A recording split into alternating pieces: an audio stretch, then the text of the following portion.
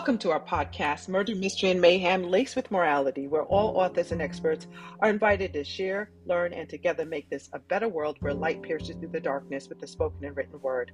This is another bonus feature called Black History Minute. Now, I know most of us know who Rosa Parks is. Rosa Parks, of course, infamously would not give up her seat in Montgomery, Alabama, and it caused a huge civil rights movement. But before Parks refused to give up her seat on a bus in Montgomery, Alabama in 1955, there was another brave 15-year-old who chose not to sit at the back of the bus.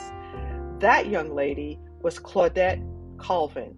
She was born in 1939, and fortunately, she is still here with us.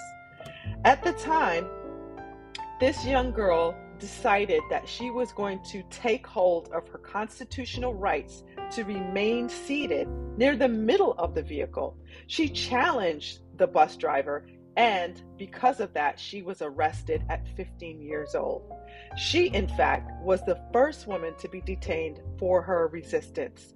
However, her story isn't nearly as well known as Parks, but today we celebrate Claudette Colvin for her courageous act of standing up for her constitutional rights, and we celebrate our Black History Minute of the Day.